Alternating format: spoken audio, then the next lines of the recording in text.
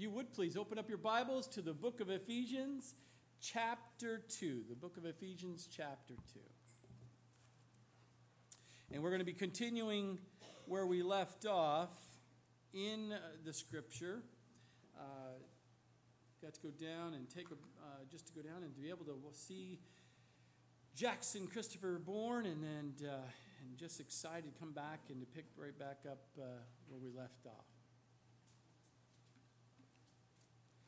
Book of Ephesians, chapter 2. I'm going to read the first 10 verses. That's all we'll probably get through today. It's just 10 verses, Lord willing. And then follow along here with me. And you he made alive who were dead in trespasses and sins, in which you once walked according to the course of this world, according to the prince of the power of the air and the spirit, who now works in the sons of disobedience, among whom also we all once conducted ourselves in the lusts of our flesh, fulfilling the desires of the flesh and of the mind, and were by nature children of wrath, just as the others. Verse 4, but God, which is rich in mercy, because of his great love with which he loved us, even when we were dead in trespasses, made us alive together with Christ. By grace you have been saved, and raised us up together and made us sit together in the heavenly places in Christ Jesus, that in the ages to come he might show the exceeding riches of his grace in his kindness toward us in Christ Jesus. For by grace you have been saved through faith, and that not of yourselves.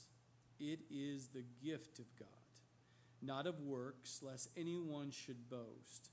For we are his workmanship, created in Christ Jesus for good works, which God prepared beforehand that we should walk in them.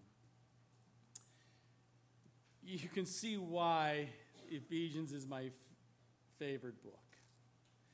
Because we can see, as we all know, if you understand the scriptures, that second only to the book of Romans, I would say perhaps Ephesians, the book of Ephesians, is the most thoroughly written book of Christian theology that you can study in the New Testament. It is incredible, jam-packed, and as Paul, God that works through his life, the Holy Spirit works through his life, it reveals tremendous truths to us through Ephesians, and it's important that you take notes and important that you go back and reread the scriptures for yourself as the Lord and the Holy Spirit works in your life. The book of Ephesians focuses on how God is building a spiritual family, a new society based on the truth of the gospel. That's what Ephesians' book is all about. It's a society that includes both the Jews and the Gentiles, and it's this revealed truth that God has been saying right from the beginning of time of this society, this life of people that he is bringing to him and developing into a body that is just pleasing and glorifying to him.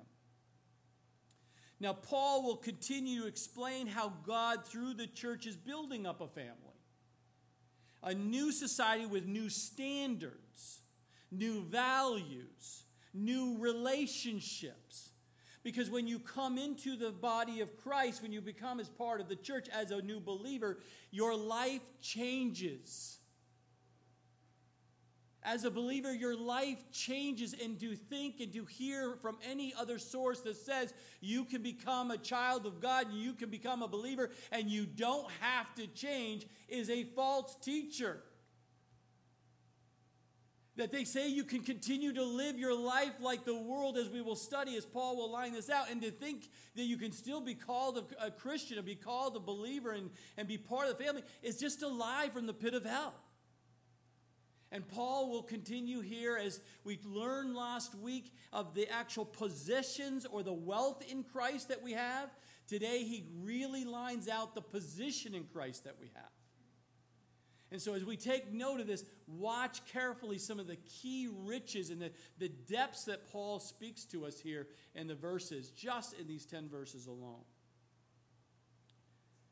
And we will see God has explained so well a couple of weeks ago when we studied in chapter 1 that what God has done for all sinners in general. That he explained what God did for the Gentiles in particular. And what a miracle of God's grace that it is that he has taken out of this dilapidated house that we live in. This house of sin that we're comfortable in. The junk that filled our lives and how comfortable we were with the hoarding of our lives of sin. And then God touched our lives and reached down and said, I can help you. And knocked at the door of your heart, and you opened up that door and let him in. And he says, I will do a new work here. Let me at you. And he's so gentle, and so kind, and so loving, and so patient to do that work in our lives. And in such an individual way. But he takes us not only and gets us and brings us out of this dilapidated house of sin, but places us into the throne room of glory, his glory. What a miracle of God's grace. And as we approach this very long paragraph, we see 4 specific things I'll highlight of his workmanship in your life, in a believer's life. Follow along here. You'll notice this. That God's reach of his grace, reach of God's grace is unending. That his reach can reach a soul of any and every person ever created. That no longer can people realize that God can't work with me. God can't touch my life. God is not willing to do anything in my life. But that is just a lie, as we will see. But that his reach is unending and can reach any life out there today. And that's why it's exciting to share the good news with everybody and anybody who comes across your path, because you know that God's reach of God's grace can touch the heart of that person, and the life can change in a moment, just like yours. But Paul here, and you can see in just the first 3 verses, brings a clarity for you and I. Like a diamond. Do you want to see the clarity of a diamond? Just lay that on a black felt canvas, like a jeweler does. He lays that diamond there, and it brings out every facet of that diamond that is sitting there. Clarity. Because it's the brightness or the object that is on this blackness that brings out exactly what you're looking at. Paul does that here in our verses. If you noticed here in these verses, sin works against us. The darkness of this world and the Satan, and we'll see these characteristics, comes against us. And he sits here in these first 3 verses, and he puts a complete picture of how terrible the spiritual condition of the unsaved person is. Notice the description here, the characteristics in verse 1. The first one, if you notice, it's all about you, he's saying. Who's you? Well, we know by the scripture and based on the foundation of this letter, it was to believers, you the believer. Here in Ephesus, he's writing to you the believer. He says, and he made alive. Now notice in your Bible, he made alive is in italics. That's not, it was in the original language, but you'll notice that in verse 5, Paul does bring that up. Well, made us alive together in Christ. So the transcribers here put in there, that's why it's italicized, but the original says, and you who were dead in trespasses and sins. So the very first characteristic that is highlighted that sin works against us is that we're dead. At one point, you were dead. Of course, this means spiritually dead, not physically dead, but spiritually dead. It's unable to understand or appreciate the spiritual things of God. So before you were saved, as a non-believer, you could hear all kinds of spiritual things coming to you from all kinds of sources, but you were dead. You couldn't understand these things. You couldn't receive it. It wasn't unable to understand these things. So he possesses no spiritual life. He can do nothing of himself to please God. And just as a person physically is dead, does not respond to physical stimuli, so is a person who is spiritually dead is unable to respond to spiritual things.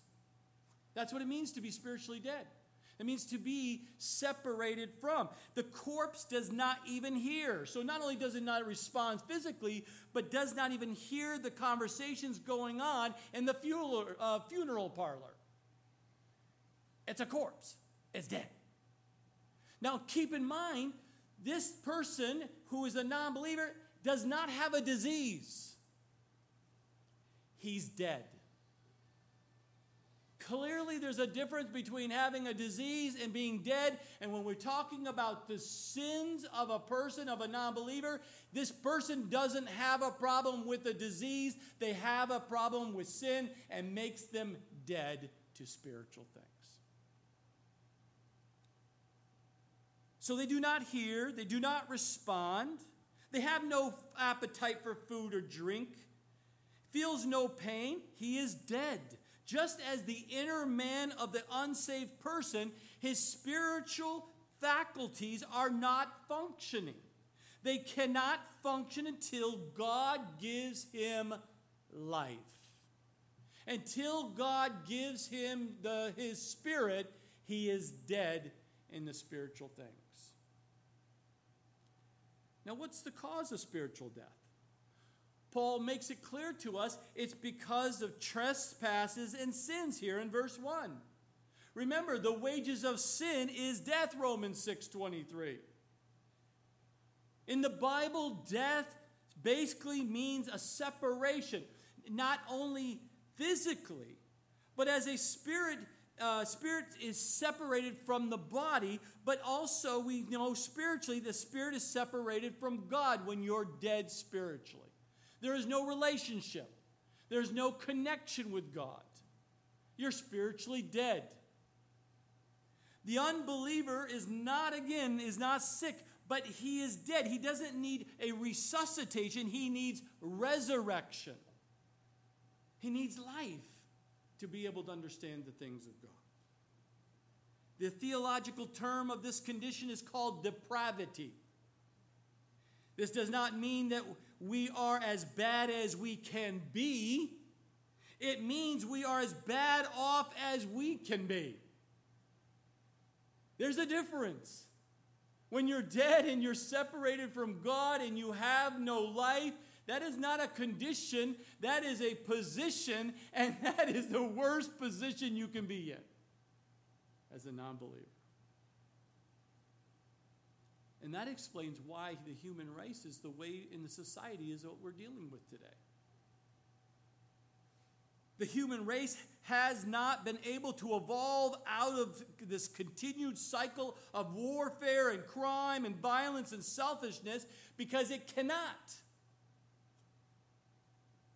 No amount of education, no amount of wealth or self-improvement or self-talk is going to change and bring a dead person back to life. Only God can bring someone from death to life.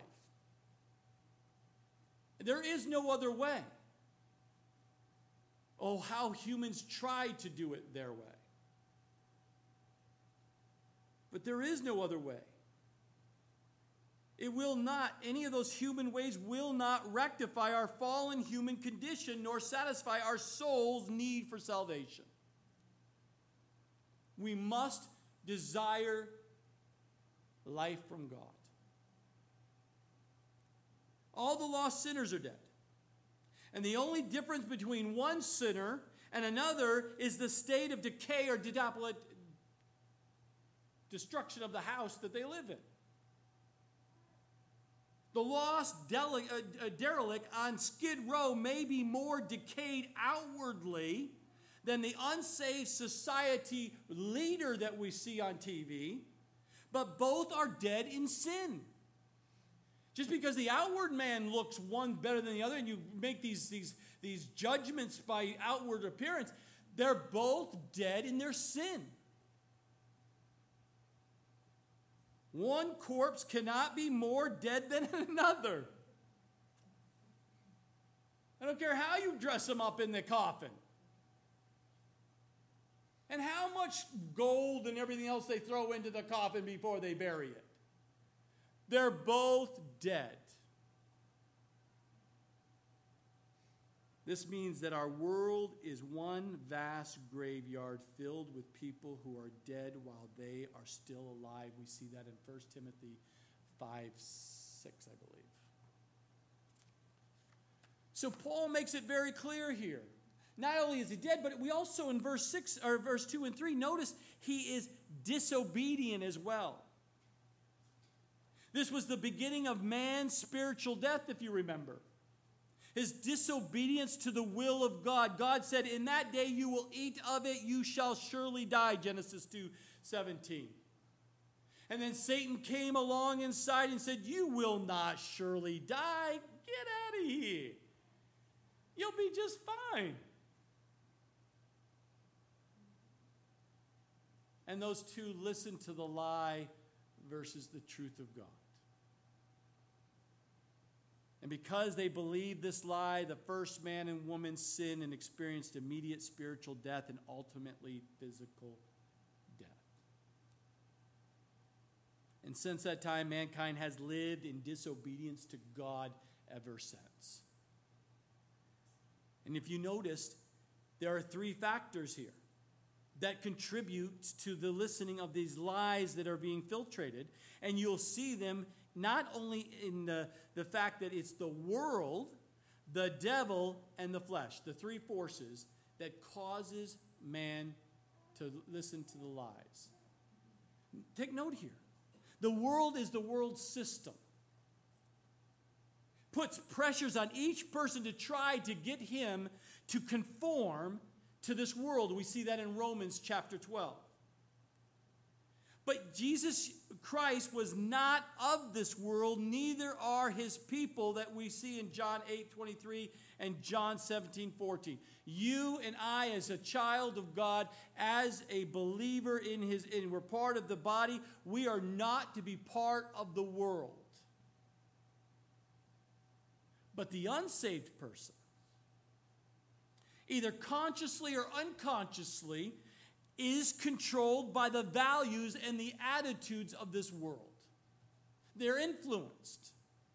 If you notice in the scripture, in the verses, even verse 2, in which you once walked according to the course of this world. Walk means to have a wandering attitude, kind of going with the flow and going with feelings and going with what feels good and goes with. But just whatever's out there by sight, you just kind of live your life, whatever looks and feels good. That's what the original language of that word walk there means.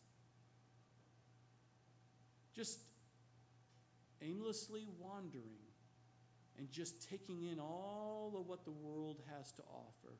And you just kind of adjust and act and feel and work and do whatever you want to adjust yourself to the values and attitudes of the people in the world around you. Not only the world does affect and causes you to be disobedient to the God, but also the devil himself, or the fact of his influence is also has an influence in this. The spirit that now works in the children of disobedience, Paul says here in this verse. This does not mean that Satan is personally involved in your life every single day. No, he's not omnipresent. Satan cannot be in all places at all at one time like God, because he's not compared to God. But because of his demonic associates, we'll see in Ephesians 6, and his power over the world system that we see in John chapter 12, verse 31, Satan influences the lives of all unbelievers and also seeks to influence believers. He wants to make people children of disobedience. That is his goal. And he will influence you and work with you and bring people into your life to cause you to be disobedient to the Word of God.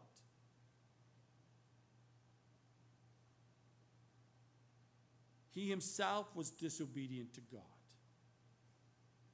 And so he wants to bring the rest of us down with him. And one of Satan's chief tools of getting people to disobey God is through lies.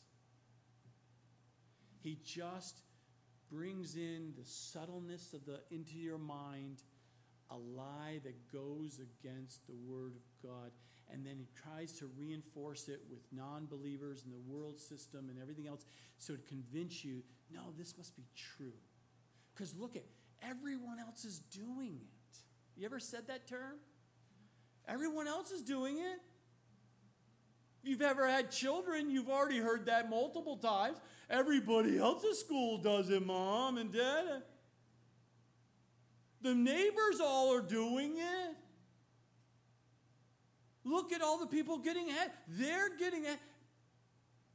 These are subtle lies that the devil just permeates into your mind and in around you through association to convince you that that is truth, and you believe and become disobedient. The third item, the third force that comes against you, that causes a mankind to be disobedient to God, is the flesh. It's the third force that encourages the unbeliever to disobey God. But the flesh that Paul is talking about does not mean the body that we live in, but of itself. But the body is not sinful, as we know in the Scripture. The body itself is not sinful. But the flesh refers to the fallen nature that we're born with and wants to control the body and the mind and make us disobey God. So that fallen nature that we were lived with, that we were born with, comes against you and I, and will do a work in our minds and work within our bodies to bring these subtle lies that go against what God has already said is truth, that you can read it for yourself and understand, and the Spirit of God shows you, but then all of a sudden brings these lies in to convince you to be disobedient. Now, when you're a non-believer, you don't have the Holy Spirit that lives within you, but you have the Holy Spirit outside that's convicting you and causing you to recognize that that is a lie. To say, come to God, know thy truth on this. Don't choose that path, choose my path. But the flesh sits there and it will work in your mind and your body, and it's like a dog. Right? The question is why a dog does what it does. And the answer to that question is so simple. A dog behaves like a dog because he's a dog's nature. Why does the unbeliever do what he does? Because that is his nature. That's why we don't judge a non-believer. Because a non-believer is just naturally doing what he or she naturally does as a non-believer. And that is to live in this world like the world, let the flesh dominate and let the flesh do whatever they wants to do. And also the fact that the devil influences them so easily based on emotions and leaning into lies. But as a believer, that should not happen. As a believer, we have the Holy Spirit, and the Holy Spirit keeps us in check. It says, no. Don't conform to this world. I brought you out of it. Don't go back. No. Don't listen to that devil's associate, that demonic force right there, or those people who are just moved by the devil. No. Don't listen to that. Go back to the Word of God. Go back to good, solid biblical counseling. Don't listen to those lies. I know your flesh is craving it, but that is not good for you. Don't touch it because it's just going to hurt you, and I don't want you hurt. And the Holy Spirit shows us that, and all we need to do is to respond immediate obedience and say, yes, Lord, I'm not touching it. And then you feel the joy and the peace that will go beyond your understanding. God will fill you with his peace for being obedient and strengthen you through that challenge. So why does a sinner behave like a sinner? It's because he has the nature of a sinner, and you can read Psalm 51:5 and Psalm 58:3 today. But the sinful nature in the Bible refers to the flesh. Now, not only is he dead, we see the characteristics that he is disobedient, but we also see a non-believer he is deprived at the end of verse 3. That the lost sinner lives to please the desires of the flesh and the wishes of the mind. That's what it literally means. When you're in a depravity or you're deprived, you just desire to live of the flesh. You desire to fulfill all the wishes of your mind, even if it goes completely against the Word of God. That's depravity. His appetites are sinful. Now, when you take an unsaved person and you put the characteristic of depravity or depraved person, you are not saying that he only does evil. That person is a non-believer. He's living a depraved mind and life. He does nothing but evil. That's not true. That's not according to the Scriptures. That's not true. We know in the Scriptures that he not only does evil, but that he is incapable of doing good. Right? So let me make sure I said that clarity. So many times as a believer, we look at a non-believer and say, oh, he lives in depravity. He can't do any good. He only does evil. It's not true. We see in the Scriptures and we see around us all the time unbelieving people doing good things in this world and doing good things for his children, as we see in the Scripture. They have the ability not to do evil, but also to do good. We see it around us all the time.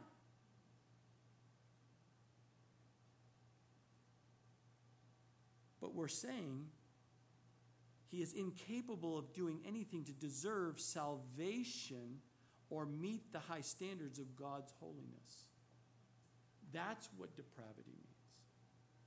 People out there today as a non-believer says, I want to somehow reach God, and I'm going to get right with God in this moment because I have a few extra bucks and I'm going to give it to some nonprofit that's probably doing wicked stuff against God, but they feel better and somehow, God, are you happy with me now because I gave money? Or a non-believer might actually come to church because they're really feeling pretty low because, as we learned a couple of weeks ago, a non-believer will spiral out of control. So they want to feel better and get closer to God, so they'll go to church once. A CEO, right? A good CEO. Christmas, Easter, and other special occasions. The CEO wants to come because they want to somehow make them feel a little bit better about what God, oh, please, God, don't come too heavy on me. But these individuals will do and show goodness and stay away from certain evils, but they're not capable of doing anything to deserve salvation or meet the high standards of God's holiness. Jesus said that lost sinners do good to each other, Luke 6:33, and to their children, Luke 11:13, but they cannot do anything spiritually good to please God. And that's as simple as you can remember it. Remember the natives of Malta, who kindly assisted Paul during his shipwreck moment with him and his friends. Do you remember the scripture? There he is, shipwrecked. Here they are. They come crashing onto the shore. And here comes these natives along at Malta to come in. And they showed kindness and helped them. But they were still not saved. So not only do we see the characteristics that he's dead, that he is a disobedient, that a non-believer is depraved, but he's also doomed there at the very end of verse 3, by nature children of wrath, by deed children of disobedience. So a non-believer is a child of disobedience. You and I used to be there. We used to be a child of disobedience. We just wanted to do what we wanted to do, even if it conflicted with God. Because that's what my flesh wanted. That's what the world dictated. And that's what the demonic forces seems to influence. The unsaved person is condemned already, it says in John 3:18. The sentence has been passed, but God in his mercy is staying the execution of the sentence. We see in 2 Peter chapter 3, verses 8 through 10, he is not done yet with that person. Until that person leaves that body, God will continue to work in that life to try to have them hear his voice and that they can surrender their life.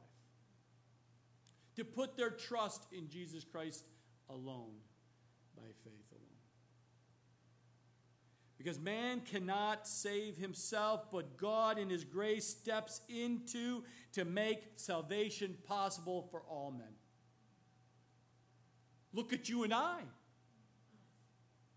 You still can't imagine why God would save you. You're still shocked at times.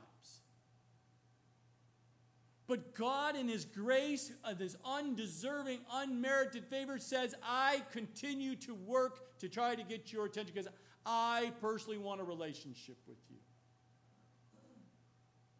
But he gives us, man, a choice if we want it or not. That's why in verse 4, it's such a critical turn in the verses that we have here, because it starts off with two key words, but God. You have the first three verses of nothing but darkness. Nothing but a heavy lay right here this morning. But then he turns and writes, it says, but God. Do you really recognize if you find yourself in darkness today? If you find that you're heavy laden and things are pretty heavy on you today, whatever it is, look here at verse 4, the start of that, but God. Because that changes everything, does it not? But God, which is rich is in mercy because of his great love with which he loved us. He loves you. Paul now focuses his attention away from the sinful man and puts everything right where we need to stay focused, and that's on God. And his love for you and his mercy for you and I. Jonah chapter 2 verse 9 says, salvation is of the Lord. And when there's salvation, when God's working in your life, Paul is now going to outline in the remaining of these verses 4 rewards or results that he does within a believer's life. The first that we see is in verse 4. He loved us. God is love, 1 John 4:8. He cannot be anything but love. That is his character. That is who he is. That will never change. But God would love even if there were no sinners, because love is part of his very being. It's who he is. Theologians call love one of God's attributes. And God has 2 kinds of attributes. Those he possesses of himself, which are intrinsic attributes, such as life, love, holiness. That's his intrinsic character attributes of who he is, and that does not change. And those by which he related to his creation, you and I, especially man, are relative attributes. Example. By nature, God is truth. But when he relates to you and I, to man, God's truth becomes faithfulness. God by nature is holy. But when he's working with you and I, he relates to his holiness to man, it becomes justice. Love is one of God's intrinsic attributes, but when this love is related to sinners, it becomes what? Grace and mercy. God of love. When working with a lost sinner, he shows his grace and his mercy to that man or to that woman. And there in verse 4, God is rich in mercy. And in verse 7, we see that he is rich in grace. And these riches make it possible for sinners to be saved. There is no other way. And it comes as a shock to some people when they discover that we are not saved by God's love, but we are saved by God's grace and mercy. That's how he reached down. And it's in his mercy. He does not give us what we deserve. And his grace, he gives us what we do not deserve. And that is life. And all of this, don't forget, was made possible only by one way. And that is Jesus Christ and his death on the cross at Calvary. God's grace and mercy shown to you as a non-believer at the time, and still non-believers today, is only because of Jesus Christ dying on the cross at Calvary. There is no other way. And it's because he went to Calvary that God displayed his hatred for sin and his love for sinners. And you can go back and ponder on Romans 5:8 and John 3:16. His grace and his mercy.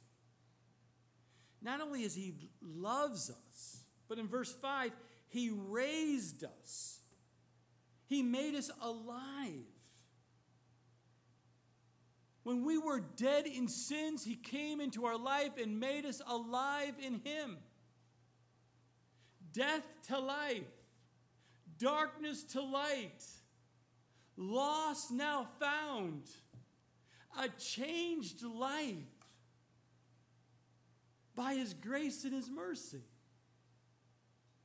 He accomplished this spiritual resurrection by the power of the Holy Spirit using his word. We can go back and look at the four Gospels.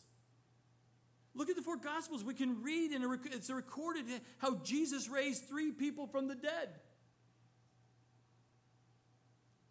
We have the widow's son in Luke 7. We have Jairus' daughter in Luke 8. We have Lazarus in John chapter 11. What happened with those 3 individuals who were dead? In each case, he spoke. Jesus spoke the word, and this gave life. Why? Because his word is living and powerful. Hebrews 4:11.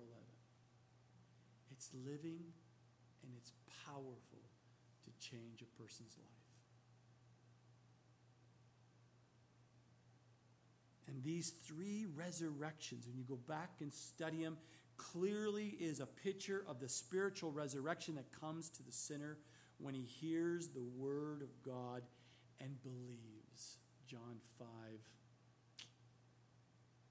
somewhere in the middle of chapter 5. Just drew a blank on that one. But our spiritual resurrection is much greater because it puts us in union with Christ. God made us alive together with Christ, and that you must settle in your mind. As members of his body, we are united to him. We learned that in Ephesians chapter 1. And that we share his resurrection life and power. We read that also in Ephesians chapter 1. So not only does he love us as a believer, but he has raised us and given us life. But he is going to exalt us in verse 6 here. We are not raised from the dead and left in ruins here. He says that he raised us up together and made us sit together in the heavenly places in Christ Jesus. He's not going to leave us just laying around. He's going to exalt us up, and he has. We are not raised from the dead and left in ruins because we are united to Christ. We have been exalted with him, and we are sharing his throne in the heavenlies. Yes, physically we're still here on this earth, but spiritually we're in heaven. We're united with him.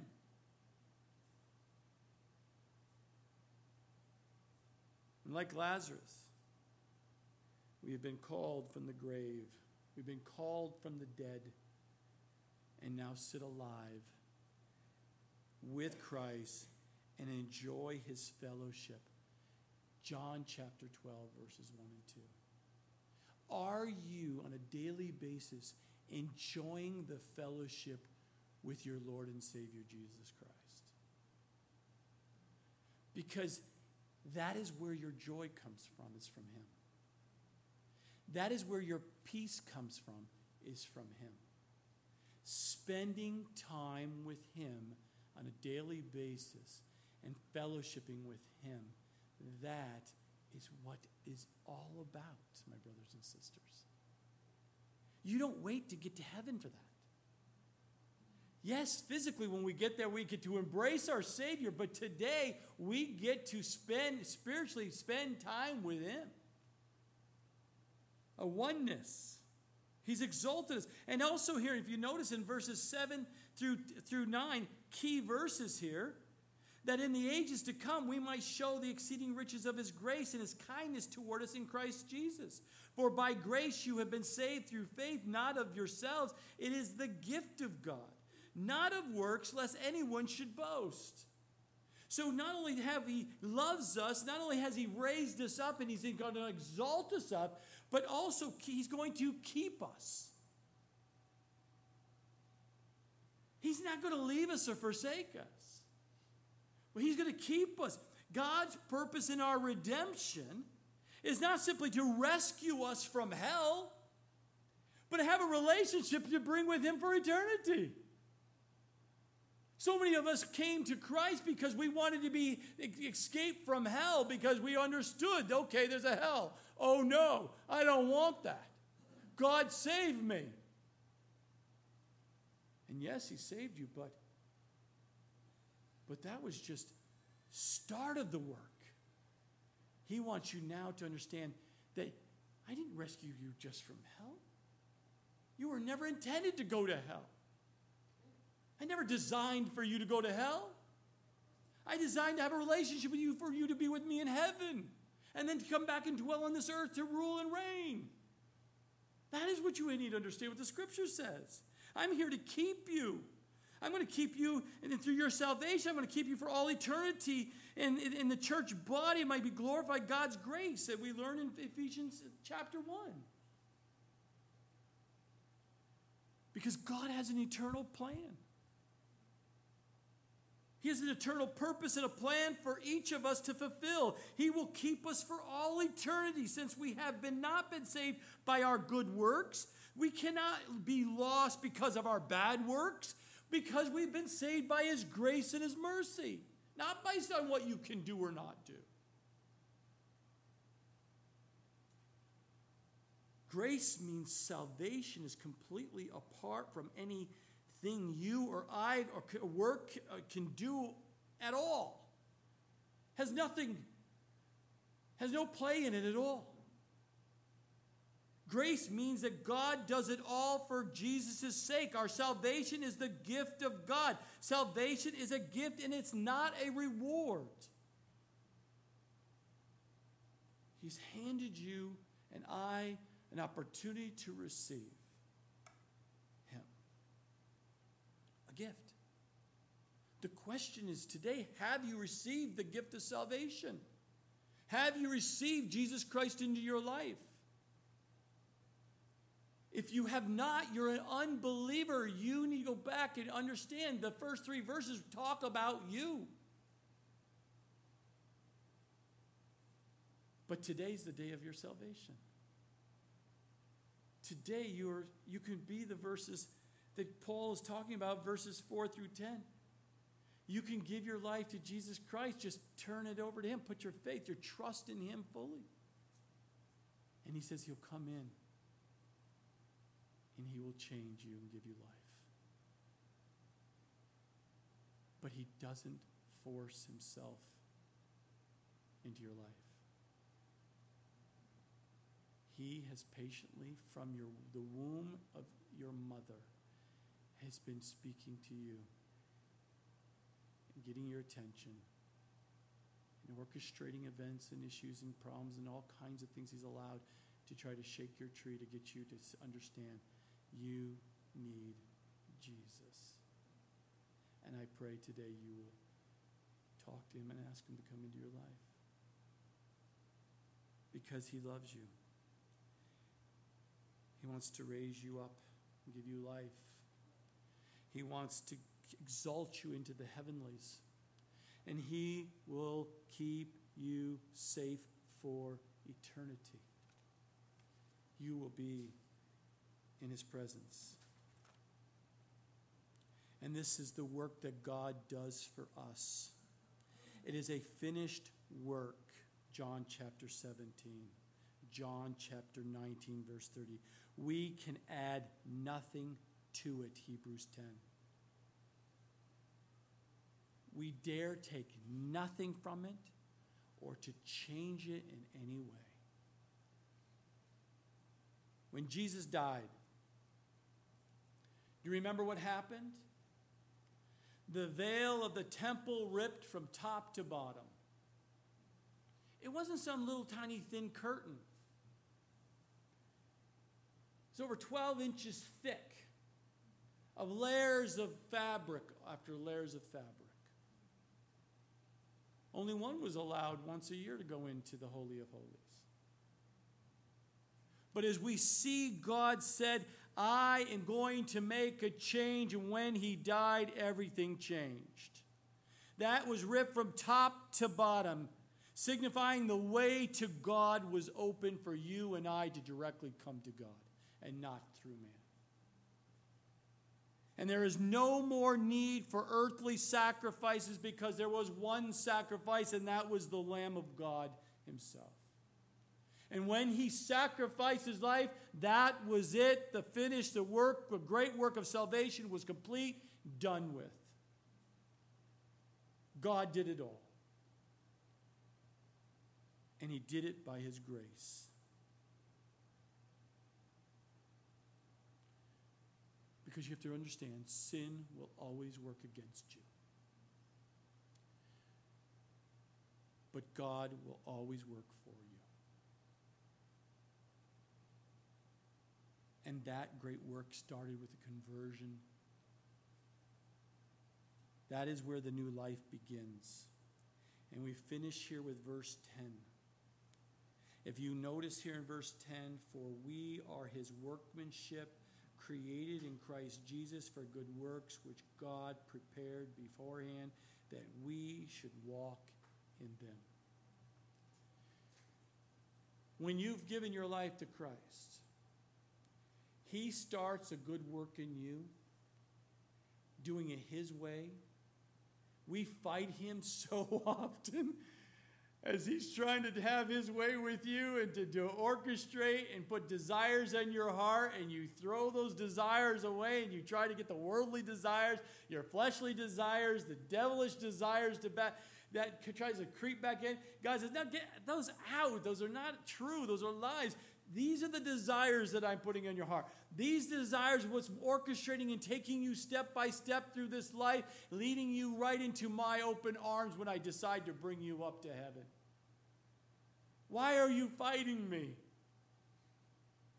And so many times we sit in there and he has this work he wants to do, and we keep doors shut in the house and says, God, please fix the living room. Fine. That's when everyone walks in. That's what people see in the house. Just fix the living room. That's when people come in my life, that's all I'm going to show them. And God said, okay, I'll fix your living room up. That's great. But then as he gets that finished, he says, now let's work on the kitchen. I don't let anyone in the kitchen. Only the certain people in the kitchen. Okay, let's work on that so they don't have to deal with that in your life. Okay, work in the kitchen. But then after he's done with that, he says, okay, now let's work upstairs. No, we don't have to go upstairs. We don't let anyone upstairs. We made sure we had the private little bathroom downstairs that people have to suck their way into it to use. They don't use the bathrooms upstairs. No, we need to work in your bedrooms as well. And then eventually he's going to work the attic and he's going to work the basement. Because God is going to have his way. Because what? His intrinsic attribute is what? Love.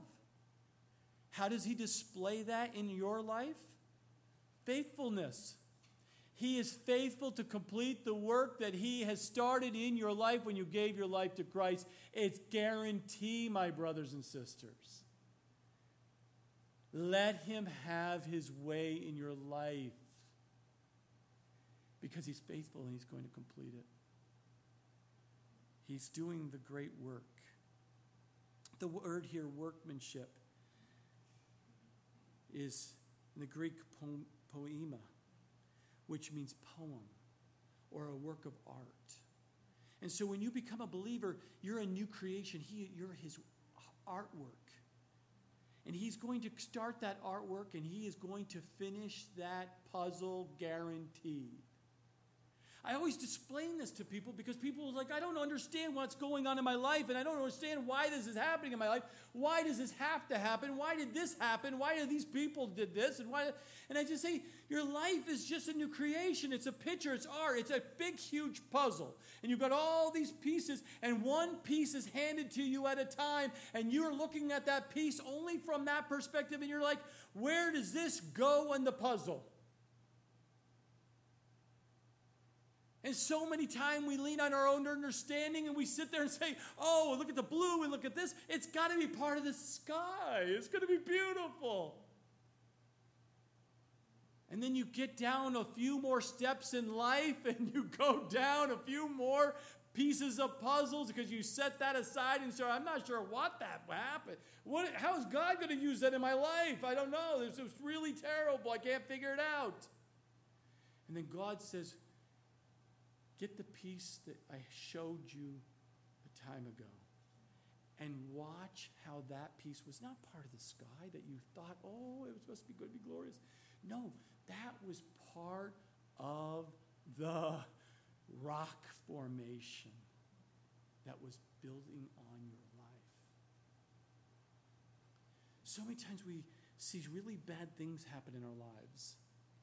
They didn't go the way they're supposed to go. But you have got to trust God. Did you not give your life to God? Do you fully trust him? Then if you fully trust him, then you don't have to watch him do the work in your life. You can sit there and trust that whatever he's going to do is going to be good. He's a good, good father. He's going to do what is right. He's good. And he's going to work it. And he's going to part of the entire new creation, the new artwork that he's doing, the poema, the workmanship in your life.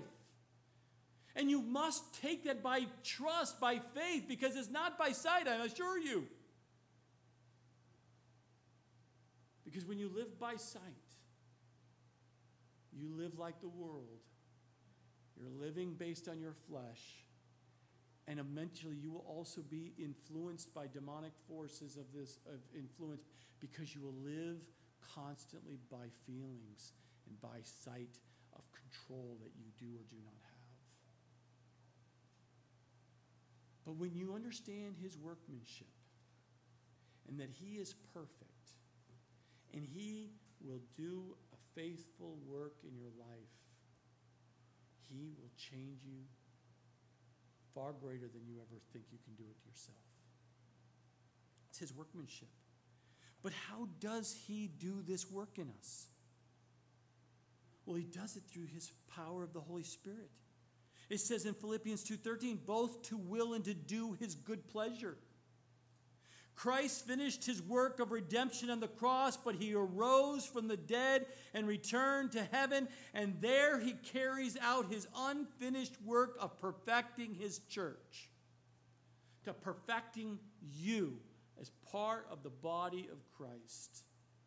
There he is sitting there. Christ is coming in through and by his word of God, is equipping you and I to do the work and the change in our work in our lives while we're here on this earth. And to do this, he uses 3 special tools. And you hear me say this over and over and over again. And I'll continue again in this message, hoping that you will understand this. God works through your life in 3 simple tools. The Word of God. Go back and look at 1 Thessalonians 2:13. And he does that through prayer. We'll get to that in Ephesians chapter 3. And the third one is through suffering. And he does that, and we can go back and read 1 Peter 4, verses 11 through 14. He will change you if you're reading the Word of God. What transforms the mind? But only by the reading of the Word of God. There is no other way. Prayer, because you're spending time talking to him. Stop talking to yourself. Most of you and I are talking to ourselves 80% of the time is talking to ourselves. We're not talking to God. So don't be fooled. Talk to God. Then shut your mouth and listen, because he has something to say. Be still and know that he's God. And thirdly, he allows sufferings to come in our life to change us. I hate that part. None of us want to suffer. But he allows suffering to change us, to speak to our lives. Because when suffering comes, what does it cause us to do as a believer? It doesn't cause a non-believer to do this. But as a believer, what does it cause you? And I can always tell of a brother or sister, when I watch them hitting a point of suffering point, a hot spot, I can immediately know if I'm talking with a brother or sister. You know how? Because it causes them to what? To talk to God and go to his word.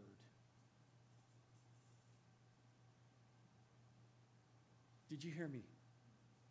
If something hot spot happens in your life and you're suffering, does it cause you to talk to prayer? Does it cause you to talk to him and go to his word?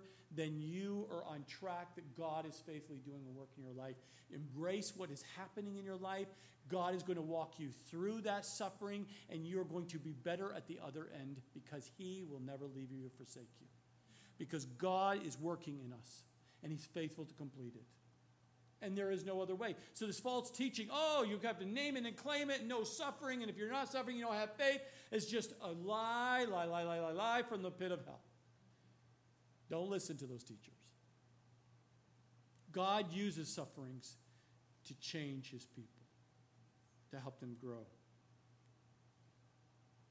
The Spirit of God ministers to us.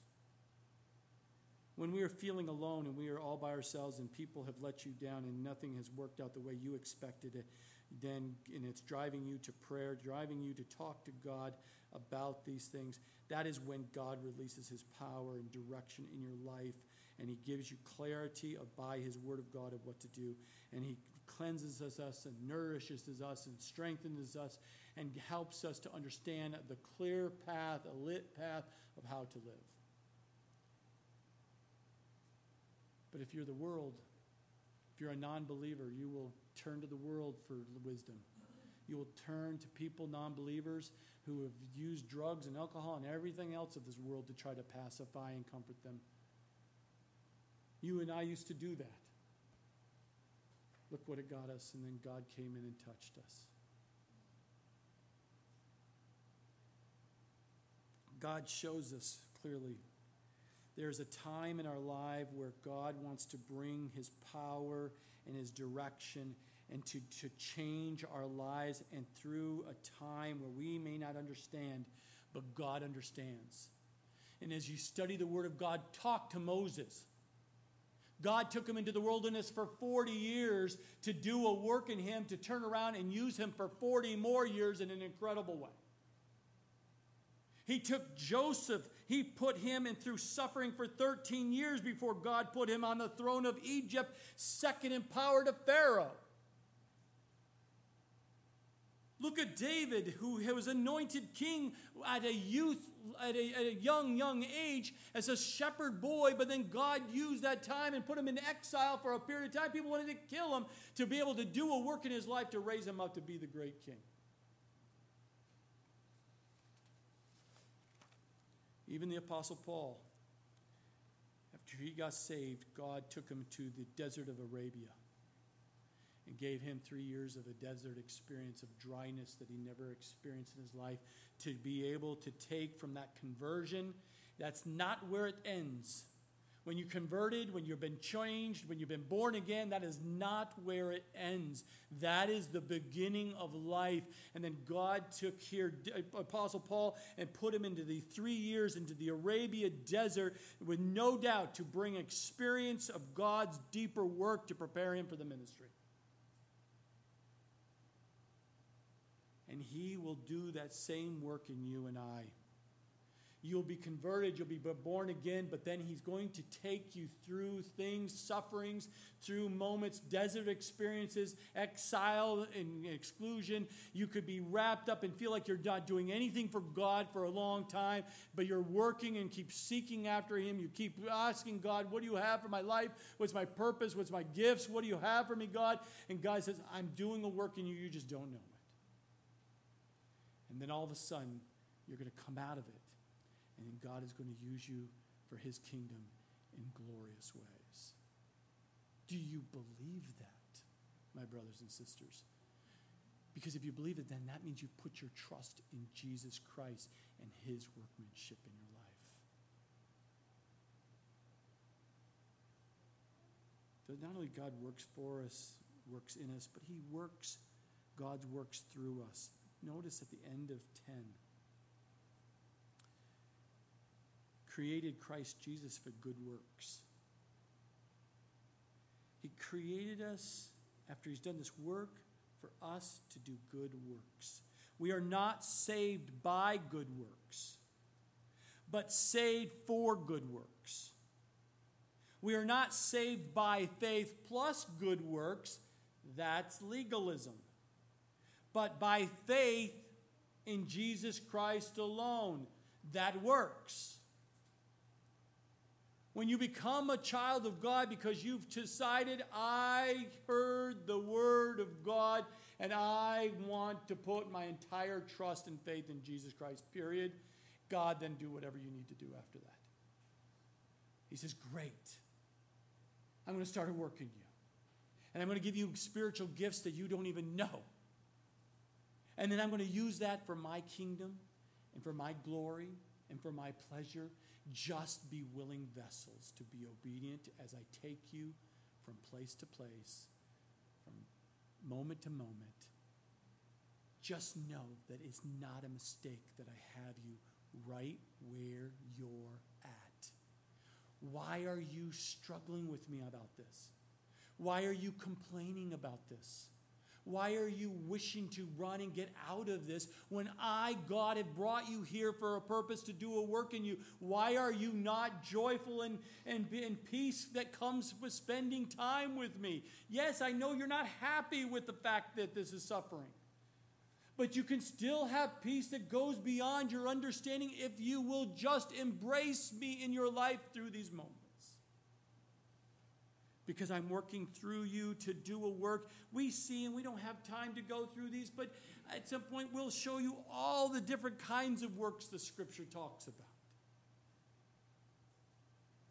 But just know this: let your light so shine before men that they may see your good works and glorify your Father which is in heaven. Matthew 5:16.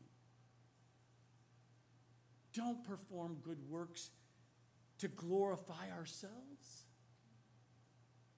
but to glorify God. Paul desired that Christ would even magnify his body, even if it meant death, if you remember reading in Galatians and also in Philippians.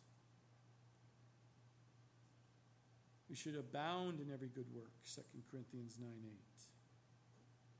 And be fruitful in every good work, Colossians 1:10. Oh, we can go on and on and on about the good works that God wants to do and work in and through your life.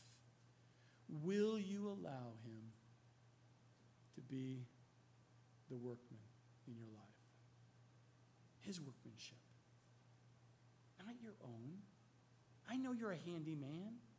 I know you're so smart and wise and strong. Recognize all that comes from him anyway. But let him, his workmanship, be what dominates your life, that it will bring him glory and not you. Amen. Father, we again thank you for your word this morning. We praise you. We glorify you. And again, Lord, we thank you for your word to speak to us individually, but also as a body that we call Calvary Chapel North Country, Lord. Again, we thank you for all your provision, for your grace and your mercy upon our lives. I pray for each person here, Lord, that you would bless them, strengthen them, encourage them. That your word today would just be etched.